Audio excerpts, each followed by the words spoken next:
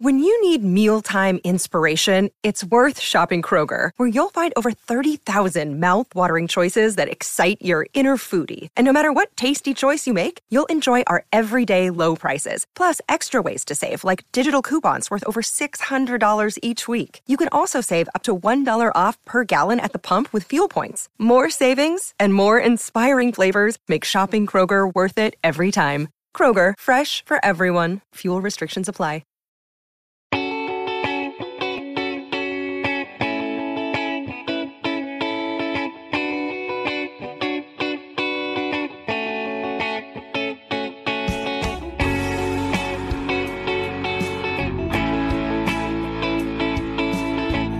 Hey everybody, welcome to yet another Minnesota Vikings postgame show in which we will talk about a game that ended by one score that was kind of crazy, had a lot going on and a lot to discuss. Matthew Collar along with Dane Mizutani here inside the Minnesota Vikings press box at US Bank Stadium. Also a little Christmas cheer added for us here on the live stream by our editor, Jonathan Harrison. So I appreciate that. And well, I guess you're going to need that cheer after this loss, which does not eliminate the Minnesota Vikings from the playoffs, but it does take a roundhouse kick to the face of their playoff chances because the Seattle Seahawks won in the final moments, as did the Green Bay Packers, who will show up here next week. So this game, it was a crazy one. Is it even like just cliche at this point to say the Vikings played a crazy? I should say they played a normal one because it was crazy.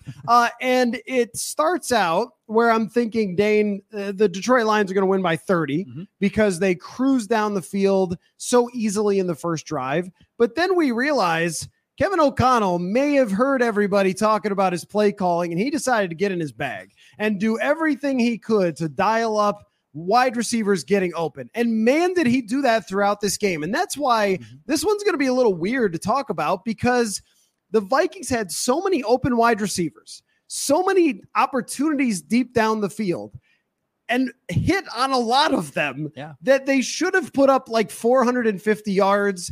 They should have won the game.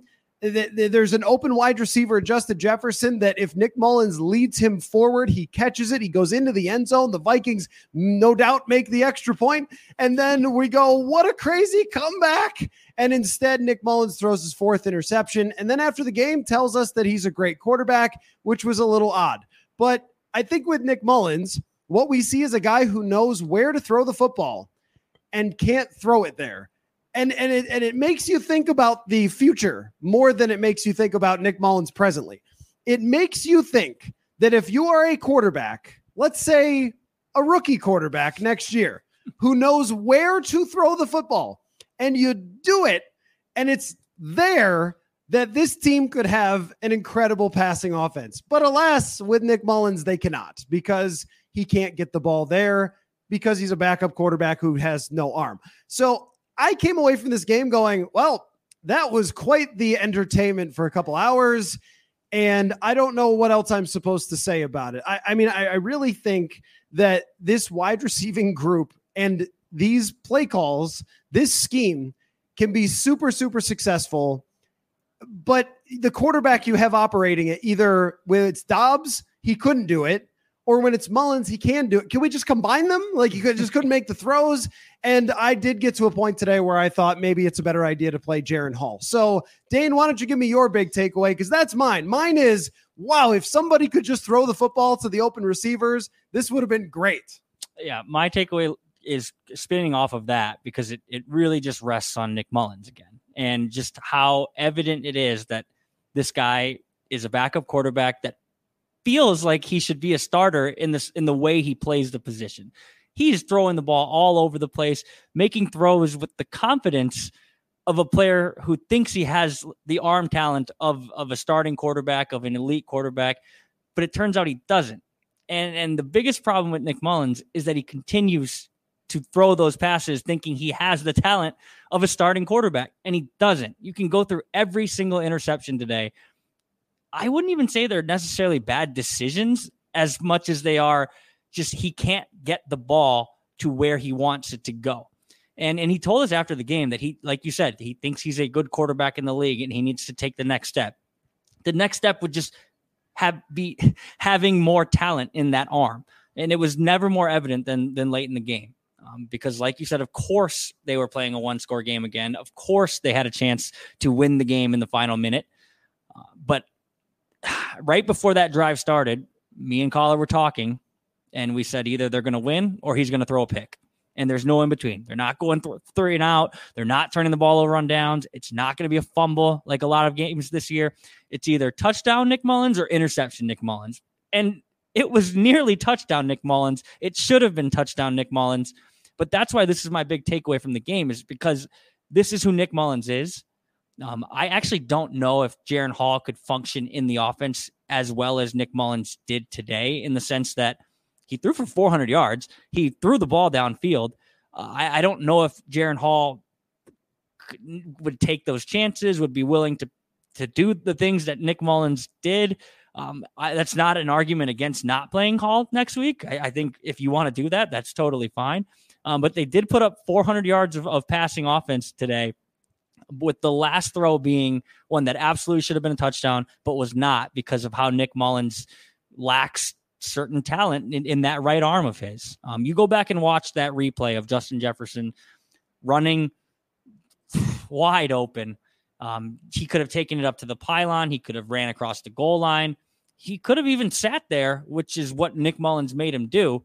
Right at the goal line, Nick Mullens said after the game that he knew in that moment he could either put it on JJ right at the goal line, or he could lead him upfield.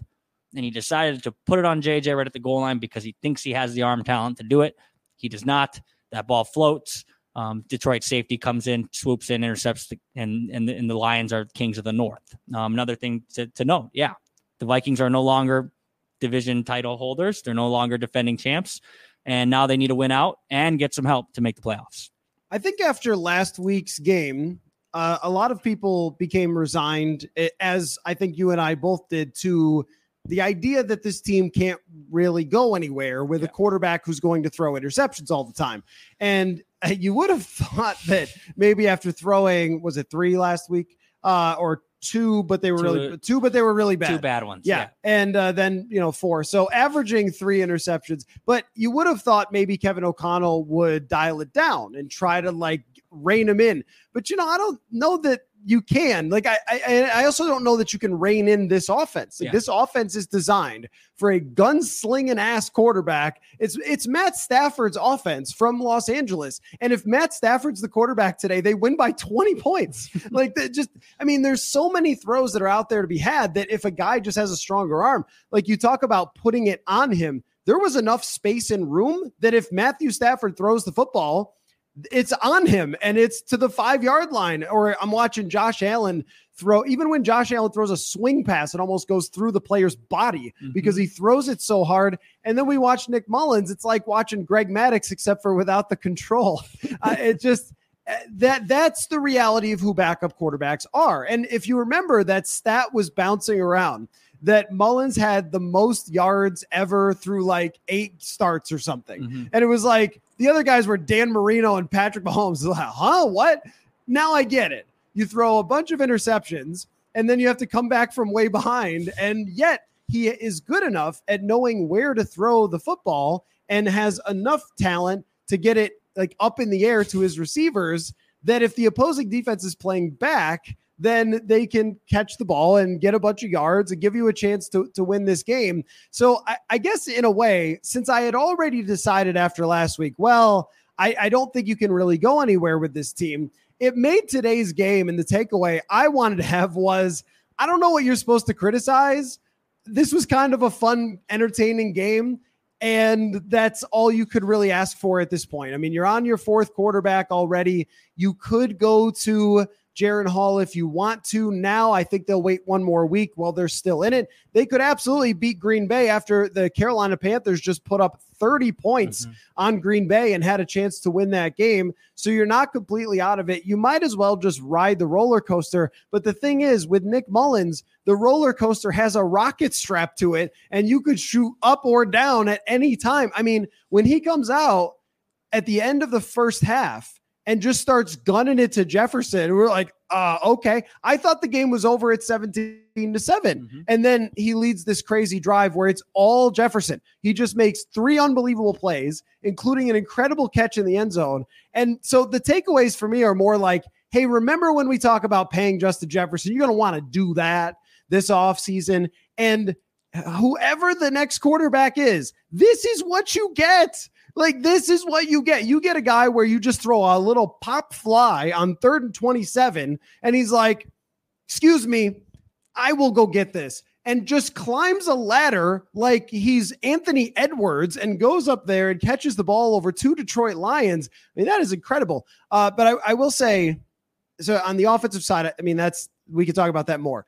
But on the defensive side, you could criticize the defense for how the Lions were able to sustain long drives. And I think after what we saw in Cincinnati, the Lions were like, oh yeah, I think that's the thing to do. They ran the ball pretty effectively. They dinked and dunked a lot in this game. They had guys open over the middle as we thought they probably could.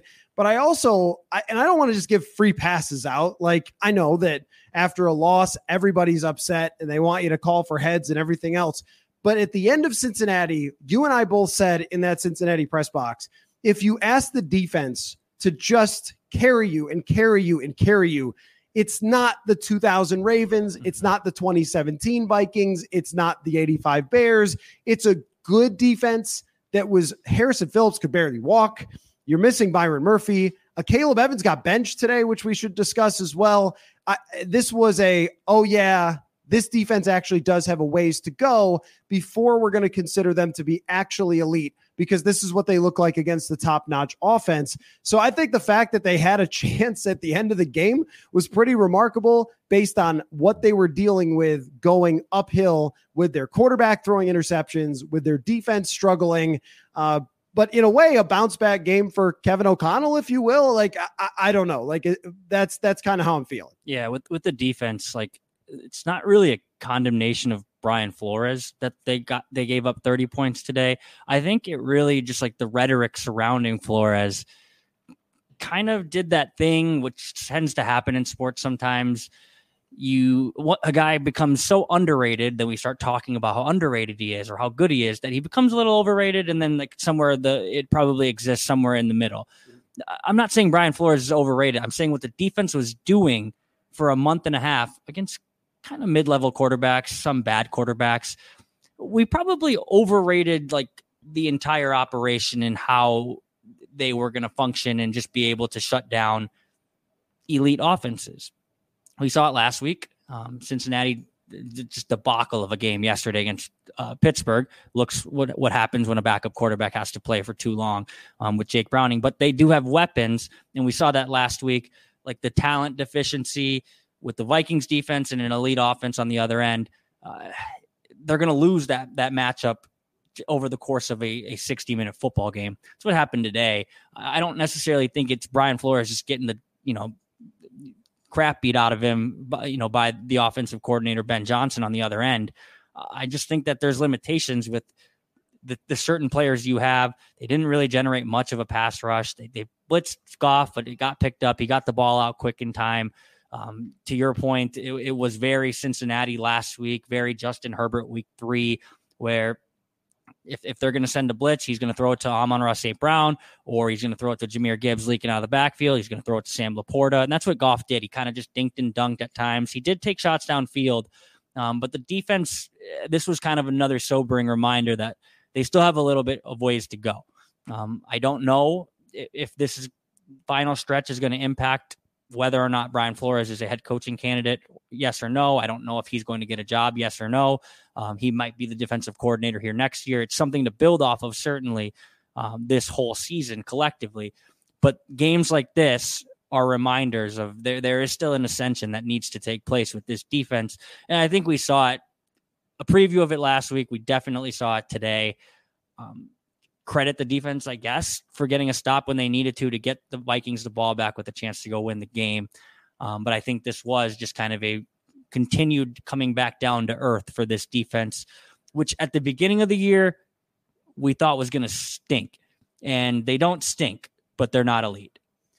No, that's for sure. And they're especially not elite with Byron Murphy out. And Correct. also then DJ Wanham, they lose late in the game.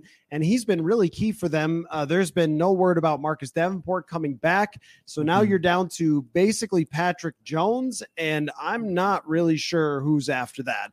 Right off the top of my head on the depth chart. I think it's probably Andre Carter, but you're probably not playing him in situational downs late in the game, so they might have to. Yeah, where they're at next week against the Green Bay Packers, who their offense has really come alive over the last 6 weeks or so. So that's not an easy task. And it does come down to a lot of times when you play good teams, there is only so much you can scheme. And the Packers have seen this scheme once already. Like that's sort of pushing it forward. But that's how I felt today, where Amon-Ra St. Brown is a really good wide receiver. Jahmyr Gibbs, you could see why they took him in the first round, because even though he had a fumble today, he was lightning for most of the day. There's that 4th and 2 where he completely jukes a Caleb Evans out of his shoes. And then Caleb Evans got hit again with something similar from Amon-Ra St. Brown, which is why probably he got benched. But you've seen the weaknesses, right? Like Evans gets mossed last week. Mekhi Blackman got banged up today. At one point, they're playing Jalen Williams, and people are asking, who's Jalen Williams? Jalen Williams has been on the team since training camp. He had a good night practice. If we remember, like that night practice becomes very memorable sometimes. But that's who they're down to now on the roster. Jordan Hicks is coming back from that injury. He had been out multiple weeks, and he played basically the whole game for somebody who was coming back from a severe, serious leg injury. And Harrison Phillips was so banged up that a lot of times he couldn't jog off the field. He was walking very slowly off the field, went down to a knee. You have guys really battling it out. And at one point, I think I said, on Twitter or something, like it's just one of those years, like where you just get everybody hurt. And no matter how much you keep fighting through, there isn't a whole lot you can do. You're down your quarterback, which Justin Jefferson said after the game, like, well, you guys should appreciate Kirk Cousins' accuracy. Like, I don't think he meant it to take a shot at Mullens, but it's true. A lot of these throws that Mullens missed, the receiver is there. There's an option there for the quarterback. And I guess, you could make an argument about like this team has been so close in these losses that you should regret and feel bad that they had chances to win all of them. They should have won against Cincinnati. They should have won against Denver. They should have won against Chicago, and they should have won it here today. But that's kind of what happens when you have to play with fire all the time, every single week. And I've gotten emails and questions about, well, is this like coaching that they can never put a team away and they always play these close games? And I think it's just quarterback. It's been quarterback with Kirk Cousins because Mullens is out there thinking he's Favre. So he's just gunning it everywhere. And he's like Nick Jameis Winston. Like if Jameis Winston had no arm, it's Nick Mullens. And that can be super fun, as it was at times today. But Cousins is the opposite end of that spectrum, where he is too conservative at times and they go 3 and out and they don't get those explosive plays. So this almost felt like one of those Kirkian 2021 type of losses where you put up a ton of numbers and you don't just quite get there. So it has been one of those seasons where you can look back and you could circle, this is where it was lost. This is where it was lost. This is where it was lost. But if you're going to run out Nick Mullens, this is kind of what's going to happen. But there was a key moment in the game that I wanted to get your take on. Did you have more to react to that? No, keep going. Okay.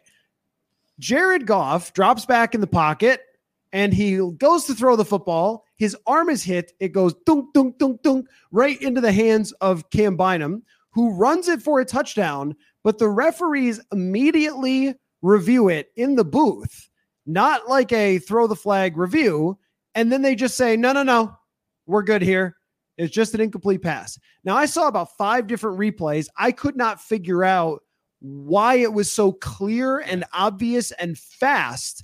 And we've gotten to a point around the league where every game I watch, there's some review where I'm like, I don't know.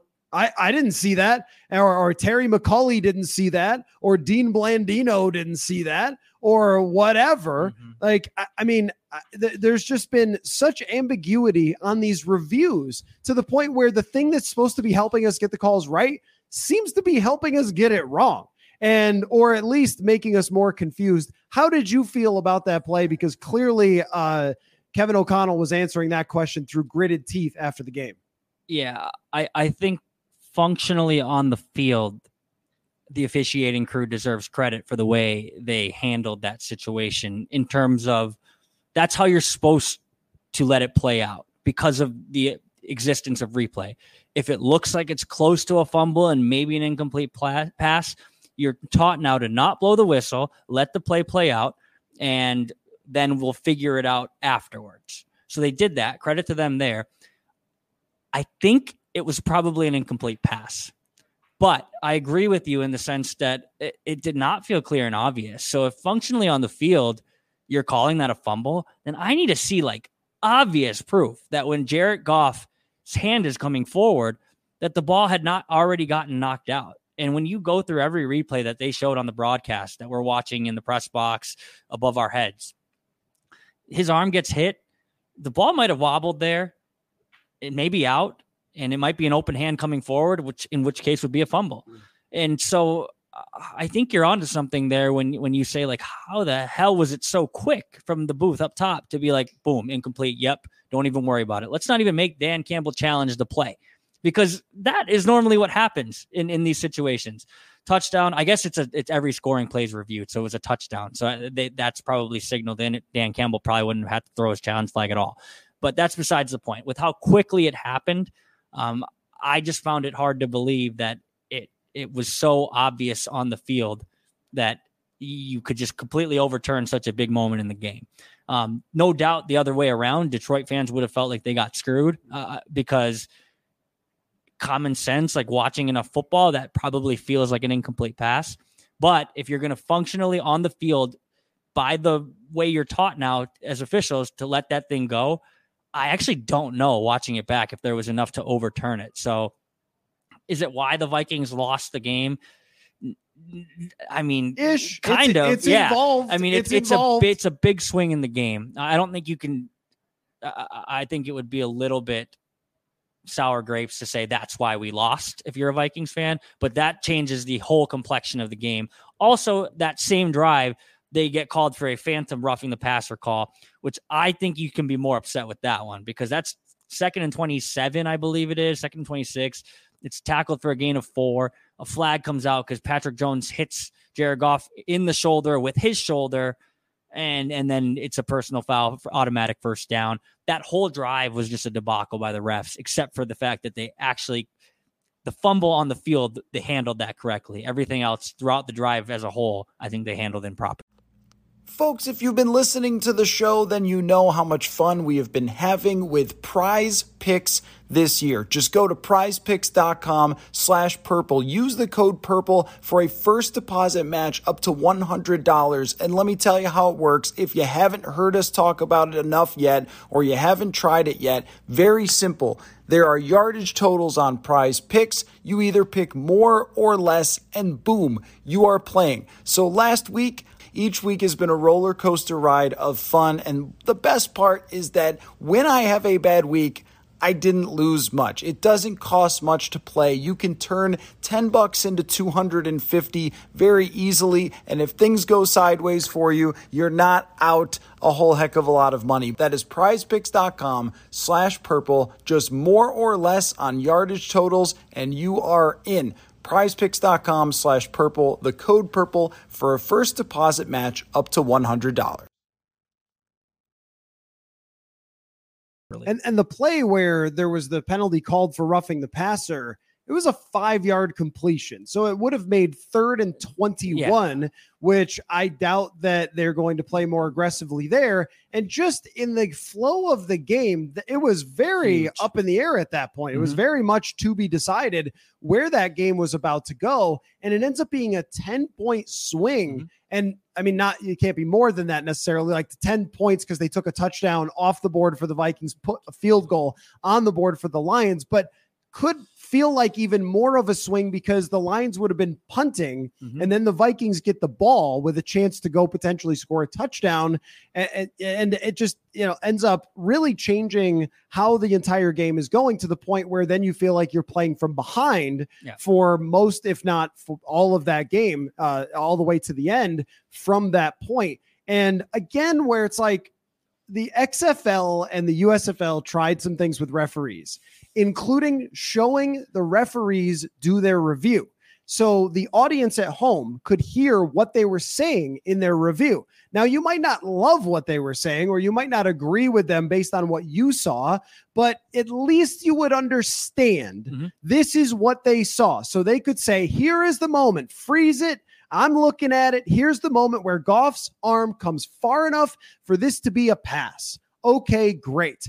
Then I at least understand, even if I think, I don't know if that's quite enough, but at least I understand what the refs. But when they just immediately signal down, it's like, no, what you just saw didn't happen. You're like, what? Okay. Like, I'm looking at this review and I just don't see anything clear and obvious. And then when you're talking about the 15-yard penalty, this is a thing. And look, I don't want this to become more reviews and more litigation over everything, but these are such huge game-changing plays, including today's, that, I mean, it doesn't just give them 15 yards. It gives them a first down. It eradicates a 3rd and 21. Like, that's a big deal. That drive is over 90% of the time. So it was a huge momentum drive, and it was a huge momentum play for Jones to get hit the way that he was, or to get hit with that penalty the way that he was. And I wish you could throw the red flag on that. I mean, I know they tried it with pass interference a few years ago. It was a total disaster, but I wish with a 15-yard penalty, you could at least throw the flag, have them look at it again, because sometimes in real time, something looks longer than it was. Like, Jones did not take a 1-2 and then bam, hit him. It was more of a like 1 and then fell into him a little bit. And then Goff, who weighs like 240 pounds, was like, wee, and then like threw himself on the ground. So you just got totally fooled on a guy throwing himself to the ground, and you end up giving the Lions a 10-point swing overall on that drive. I mean, if you're upset about that and you think the refs took the game out of the Vikings' hands here, I can't disagree with it, because I felt the same way. And then I was told after the game it was the same refs from the Chiefs game. And that's where it comes back to, Dane. That's where it comes back to. This season is a bunch of, if this little thing didn't happen, if that little thing didn't happen, then you're maybe looking at the playoffs. But now it feels like you're not looking at the playoffs. But anyway, just, the referee thing I think is actually fair, when I usually push back on it quite a bit after these games. Yeah, I think we probably pretty easily could institute something this offseason. I say we, like me and Collar, can just call the league and say, change the rule. Roger, watch the podcast. We cannot do that. But if it was so easy for them to call down to the refs on the field and say, there's actually an incomplete pass, flip that around, make them walk back to, 50 yards. That was an incomplete, not a fumble. Then it would be pretty quick to call up or to call down and just say, we're going to review every personal foul. Just that. The pass interference review, I appreciated what that was trying to accomplish. It didn't work. I'm glad that's gone. But if you just said the refs upstairs are going to, the eye in the sky is going to look at every personal foul just to make sure. And this, most of the time, it's not going to come into play, because oftentimes with personal fouls, it's like, oh yeah, he ripped his helmet off, or oh yeah, he came in late and he punched him. But if you have that ability to do it, you can just call up, yep, he punched him in the face, personal foul, that's a good call. But for situations like that, roughing the passer, personal foul, let's take a quick look. Oh wait, maybe Patrick Jones didn't run his body right into Jared Goff's head, because he did not. And I think on the field it looked like he did. I think that's probably something the league should look into. So if you're listening, Roger, look into it. All right, let's circle back away from the referees just to the overall picture of this game. Yeah. And what it is going to mean for the conversation going forward. So when we're talking about last week coming out of it, play calling, did the coach do the right thing, because of the QB sneak? Hey, there was no tush pushing today, so we got away with that. There are some times where I feel like this offense does not give the quarterback an option to do anything simple, and everything has to be hard. And the running game was completely abandoned. Alexander Mattison sort of popped in and ran for -2, and then that was it. Like, I don't know what the point of that was. Now, they couldn't get Ty Chandler going. Like, they weren't having any success with it. But I guess when it comes down to what we just saw, I would rather see Kevin O'Connell be like, you know what, forget it. Let's just throw bombs and let's see what happens. Then trying to get Nick Mullens to check down, throw underneath, throw quick passes, and just throw picks anyway. I don't think that you have any control over this. I think it's like, I'm trying to think of like if you ever drove a go-kart that had been like had a broken axle or something and you're just like weaving all over the place. You're trying to keep like if you say, let's try to dial Nick back and have him throw. And he was asked about this after the game. O'Connell was, let's try to dial Nick back. Let's try to get him to throw swings, screens, check downs. I think the dude just gets intercepted anyway as shorter passes getting picked off. And instead it's like, okay, well, he can get it to the right place down the field. So we might as well just have him take a shot downfield and hope that we catch the wind of variance sweeping through US Bank Stadium and maybe win a game because of it. But if he throws 4 picks, he throws 4 picks. You know who that feels like? Who I think Kevin O'Connell is Bruce Arians. It's like the same sort of deal where it's like if Carson Palmer is the quarterback of this team, it's insane. He's like throwing for 5,000 yards, 45 touchdowns would be nuts, right? Mm-hmm. But anything that's not no risk it, no biscuit down the field is just, it doesn't work for them. So I would prefer just having Jameis Mullens take his shots and see if they could make something happen here today against an offense that's clearly very good and was going to score. And so I took no issue with that approach. I do think when it's like 4th and 2, maybe something a little simpler there. But aside from that, yeah, and I agree with Matthew in the comments that says Kevin O'Connell can't design screenplays. Totally. Absolutely. Has no idea what to do. Has no idea like how to stick with the run, how to run screens, how to run like a little mesh underneath, like, or whatever. It's just, we're going deep, baby. And I don't know what else you're supposed to do under the current circumstances. Yeah, he was asked about it after the game, and he said, I thought, because there was a clear game plan, right, in place, which was we're going to attack down the field. And KJ Osborne said after the game, like a lot of the prep this week was Detroit plays a lot of man coverage, and they're not great at it. He didn't say they're not great at it, but he said they play a lot of man coverage and feel like we can win. It's pretty clear. They did play a lot of man coverage. The Vikings receivers won often today, and Nick Mullens threw the ball downfield, gave them a chance, got picked off 4 times while doing it. But when Kevin O'Connell was asked, are you asking Nick Mullens to do too much after the game? Like, I think deep down he probably knows, like, yeah, I am. But I think he also probably feels like you do, where it's like, we have Justin Jefferson, he's back. We had TJ Hawkinson until he took, we'll talk about the injuries, I'm sure. Jordan Addison got hurt too. There is probably something about if he's going to throw a pick or if he's going to be off target or if his arm's going to lie to him and he's going to think he can throw that, but he can't. We might as well do it while taking shots downfield against a pretty bad secondary. So we saw it today. I think it was never more emblematic than on 3rd and 27, 2-minute drill. It was like, F it, JJ's down there somewhere. That's, the meme, the Tyreek, Patrick Mahomes meme that made waves 2 or 3 years ago. It's really how Nick Mullens felt like he was playing down the stretch. It was like, I'm just going to throw it to JJ. Hopefully he makes it happen. But I think there was probably in the game plan as a whole, like a concerted effort to just push the ball downfield, largely because we have a quarterback who's probably going to turn the ball over too. So I mean, he probably, does he throw 4 interceptions if you keep the training wheels on and have him dink and dunk? No, he probably doesn't throw 4 interceptions, but I don't think you get any closer to winning the football game either. So people can be mad that they abandoned the run. They probably should have stuck with it a little bit more, but they were chasing points. Like, they were down 17-7 at one point, and the run wasn't working early.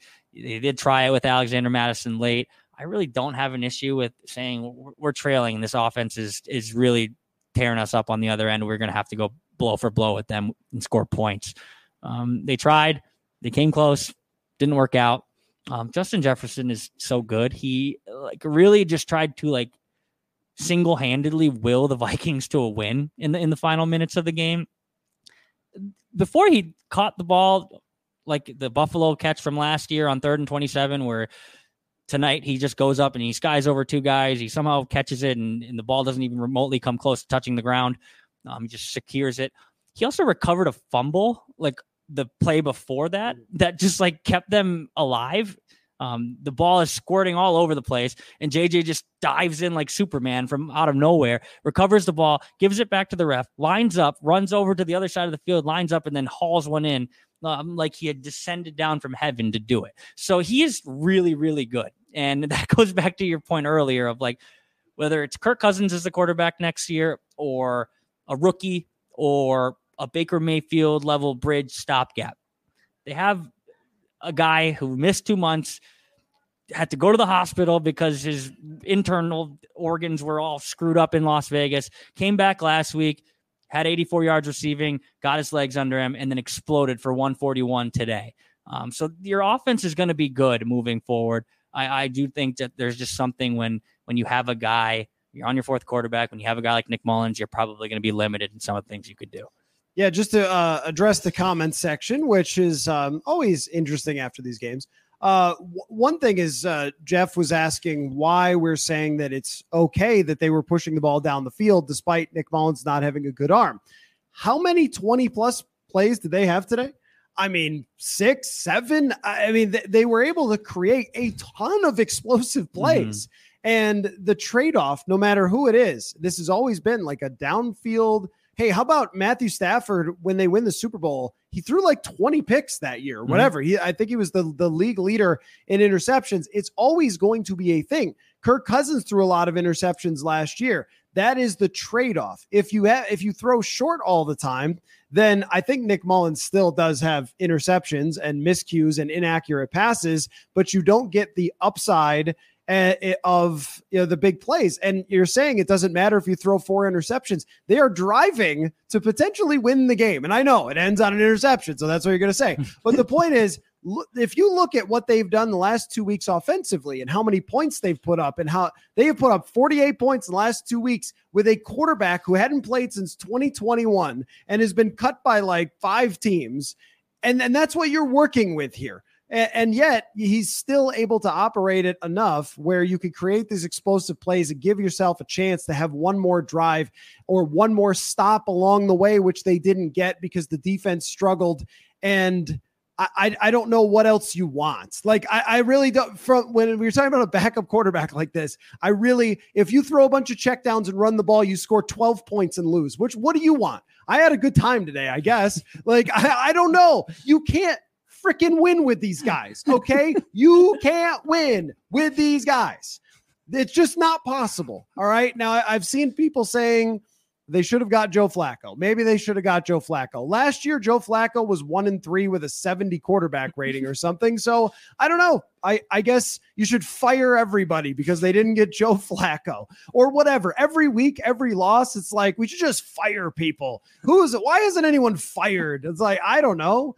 Because this thing actually looks like if it gets the right quarterback, it's going to be really, really good. But unfortunately, your starting quarterback's Achilles tore, and that's what happened. Like, that's the whole explanation for the season. And we come in here after each week, after a lot of these close games and everything else, and it's hard to just keep saying the reason you're in the position you're in is because your quarterback tore his Achilles. But that's really the fact of the matter. So you can try to throw it far. You could try to throw it short. You could try to hand it off. You could try to do whatever. You could have what's his name? Newt Rockney, the Notre Dame guy from like the 20s, run your offense, or run what Navy was running the other day or whatever. Whatever you want. It's not going to work. It's not going to be like great. So I think at least this gives them a chance to catch lightning in a bottle from time to time, create a bunch of deep plays, and potentially pull off some upsets the rest of the way. But we have to talk about that.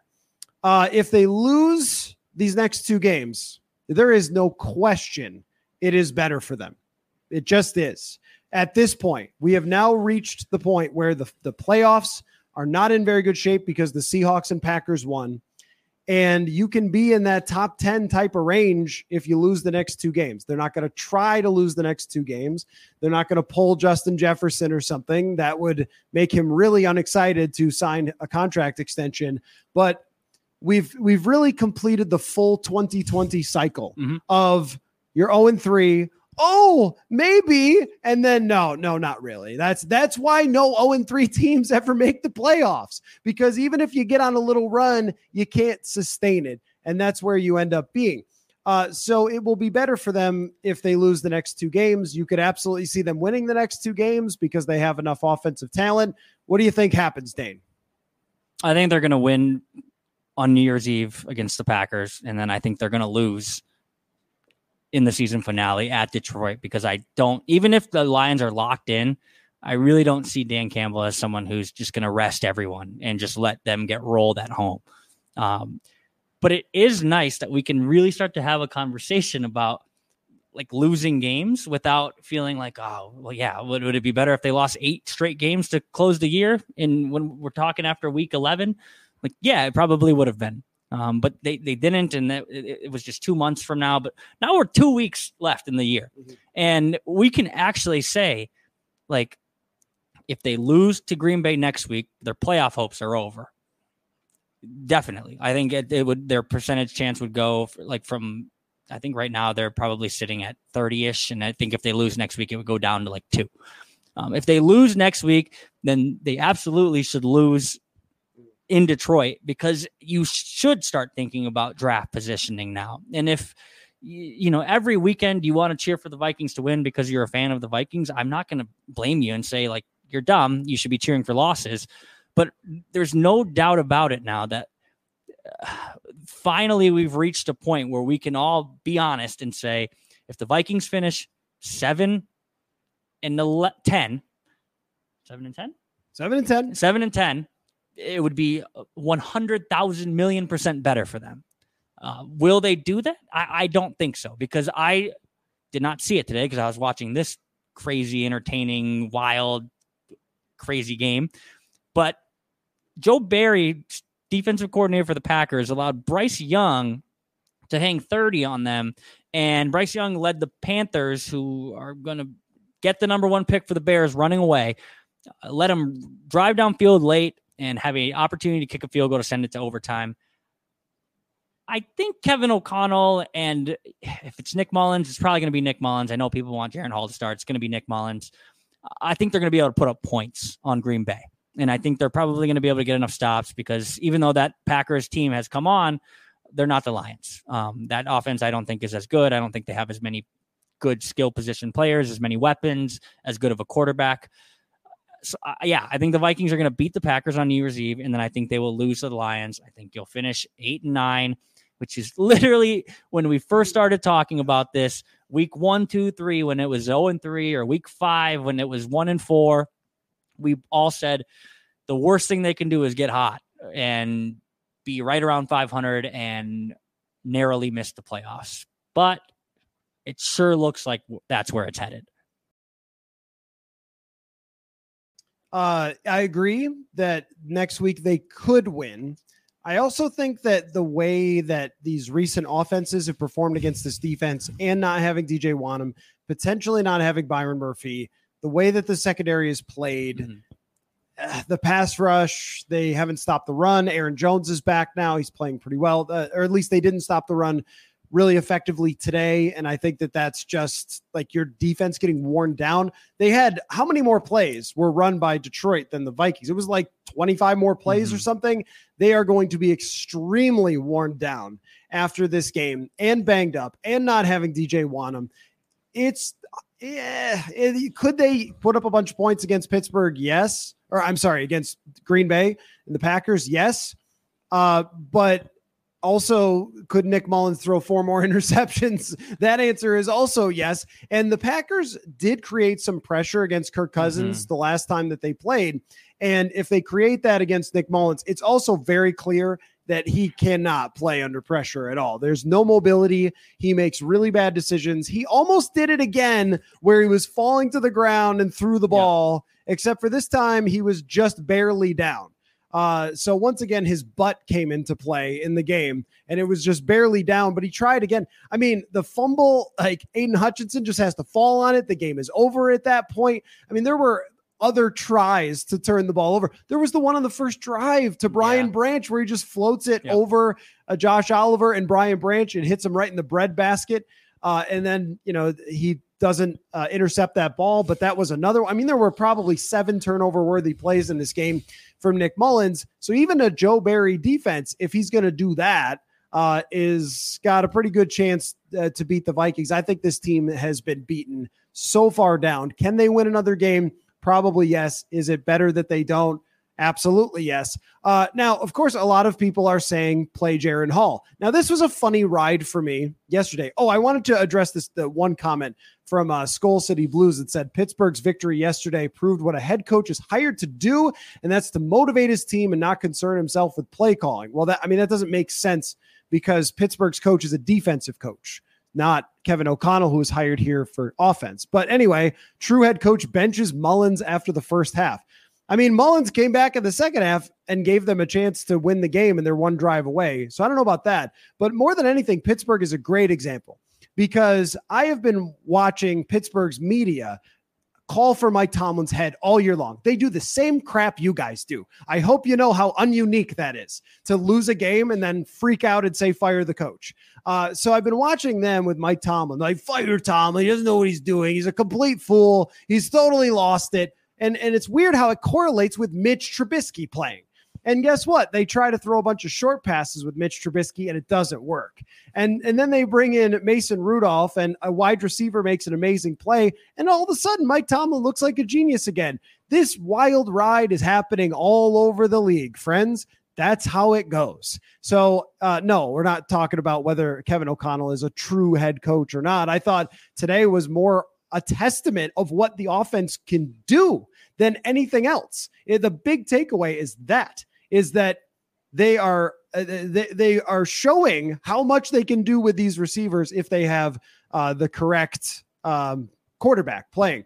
Oh, now here's one I usually don't get. If Collar is justifying everything the Vikings do, can I get that from the team PR department? That's a new one. Usually not my reputation.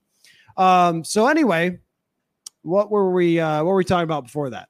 I lost my train of thought with the comment section, but it's Christmas Eve. So you guys are really aggressive for Christmas Eve. I guess I shouldn't be surprised. I think when we look at we zoom out and look at this season as a whole, like I really hope that people at the end of this season are going to be able to kind of look at what this really was. I think it's hard to do. When they play every game so close and they should win every game, or there's a world where they could have won every single game. And I think this is just a reaction kind of like Cincinnati last week, where it feels like someone needs to pay because they didn't win a close game and they keep not winning close games. They won 11 of them last year in the regular season. We don't need to talk about last year. But I really think that this is just an example of what happens when things over the course of a season lead you into probably a team that shouldn't be in these close games, and then they end up being in the close games. And I almost think fans would prefer that they just get the doors blown off them every week, because then they could just be like, Kirk went down. The season was over in Green Bay. We stink. But well, yeah, good thing. If Kirk was back, we really, who knows what could have happened. And I think there's still a sliver of that. Like, what would have happened if Kirk never hurt himself or got, his Achilles just shoot up his calf. But I really think the fact that all they've done since then is be pretty competitive in games, and at times maybe leave things to be desired offensively with play calling, defensively with being unable to get off the field in certain times over the last few weeks. All that's really done is just stoke the flames of like, wow, what could have been, when really like what could have been doesn't exist anymore. And it really hasn't since the starting quarterback went down. So this is not us coming on here every single week and being like, well, what did the Vikings, how can we spin this for why the Vikings are still good?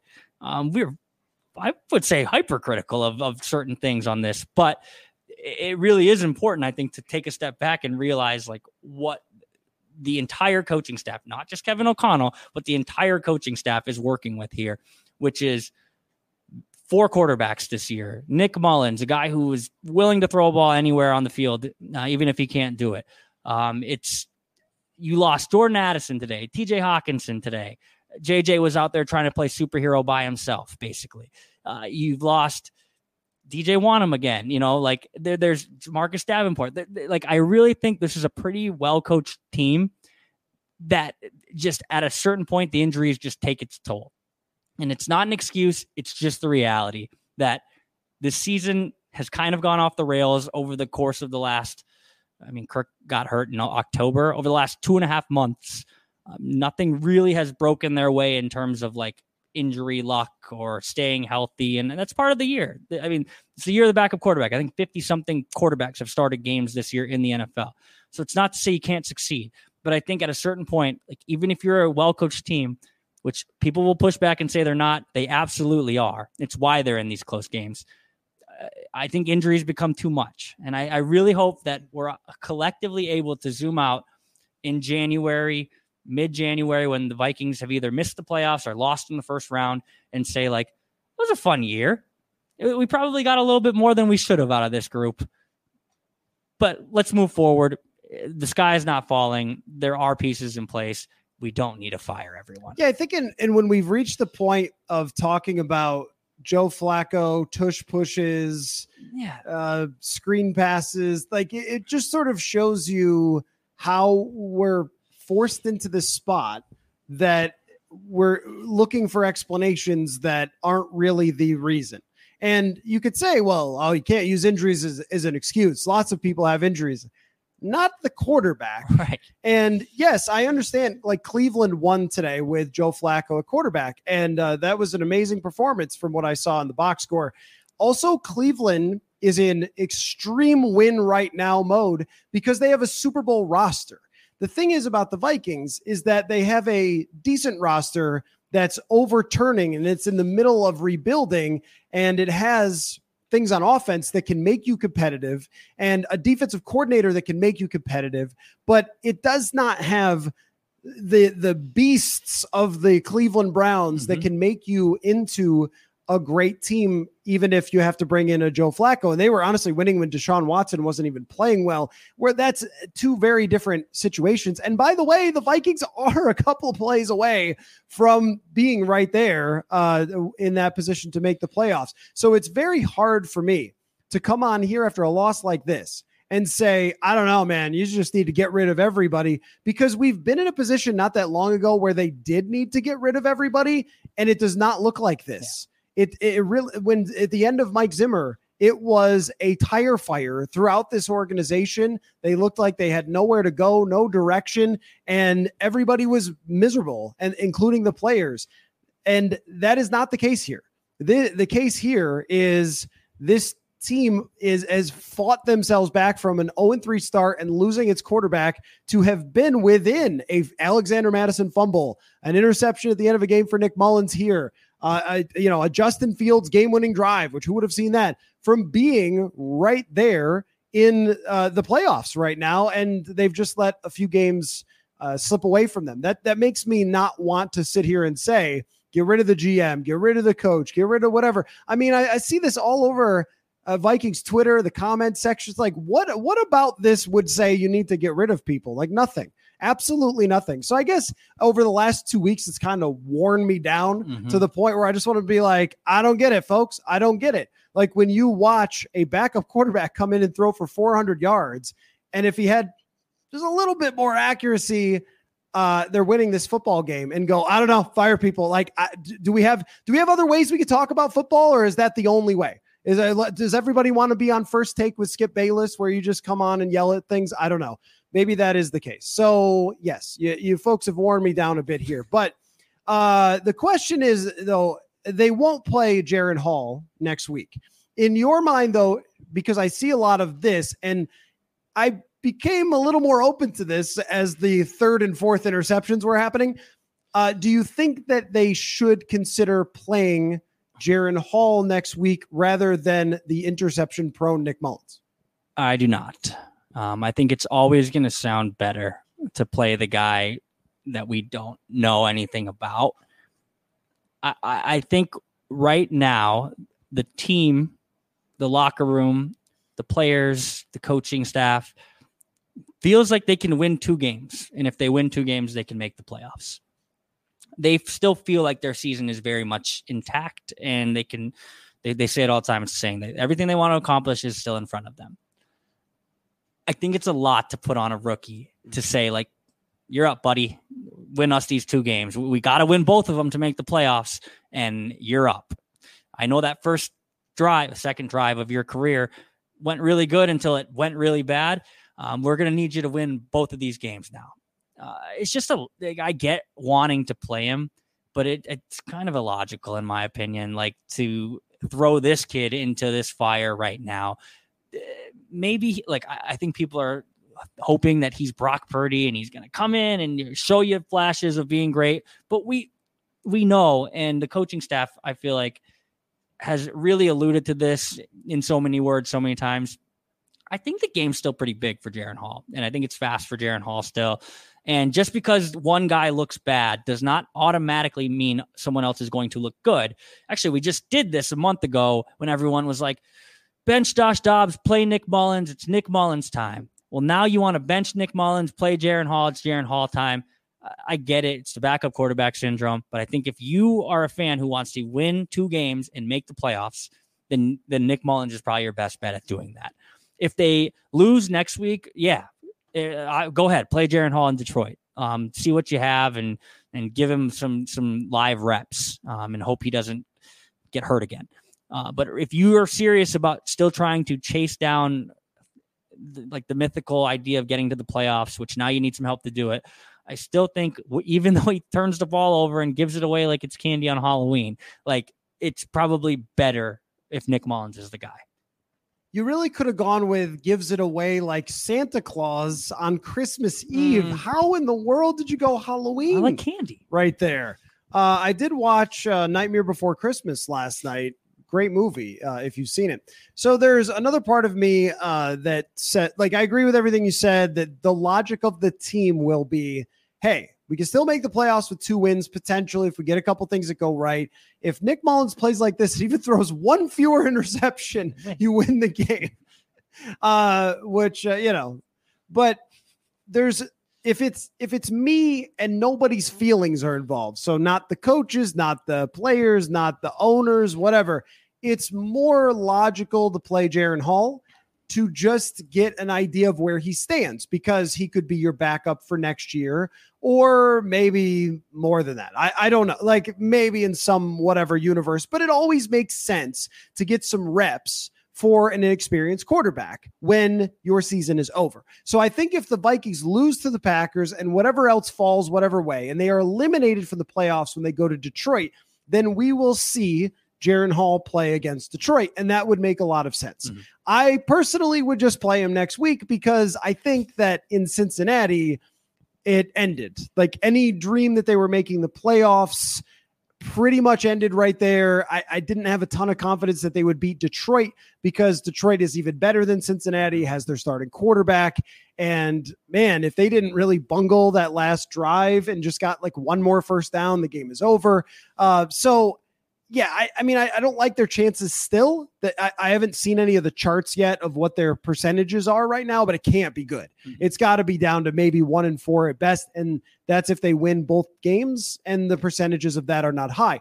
So I would probably, if it's the video game world and nobody's thoughts matter, but you can't, if you're Kevin O'Connell, just be like, okay, well, we're just going to try something else, and have all the veteran players be like, okay, what now we're going to another guy? Like, you just seem kind of reckless at that point. And when it comes to this is the funny thing right here, is like, no matter what we say, is that people are going to call us like Kevin O'Connell homers, or find some criticism for O'Connell's game plan or whatever else. So I think it's probably time to just wrap up the show, because unfortunately you're going to have to wait a while to figure out what this whole thing is going to be under Kevin O'Connell, because Kirk Cousins' Achilles robbed that for you. And I'm sorry that happened, but I thought that today they couldn't have given it much better of a shot than throwing the ball all over the place and seeing if you could out-Lions the Lions or whatever. And they end up throwing 4 picks. So it is what it is. And we are now looking at a very, very difficult spot. But, I don't think they'll start Jaron Hall, and I also am not confident they'll beat the Packers next week, and then we go from there. So little bit messy in the comment section for the second straight week. We'll try to work on that next week when you all will be at New Year's Eve mode at almost midnight when we do the show. That could be a really fun time. So thanks everybody for watching / listening. And I wish it went different for you. That's all I could say. I wish that Kirk Cousins' Achilles held up, because then it would have been a very difficult season, or a different season as opposed to a difficult season. So thanks everybody. And we will definitely catch you next time.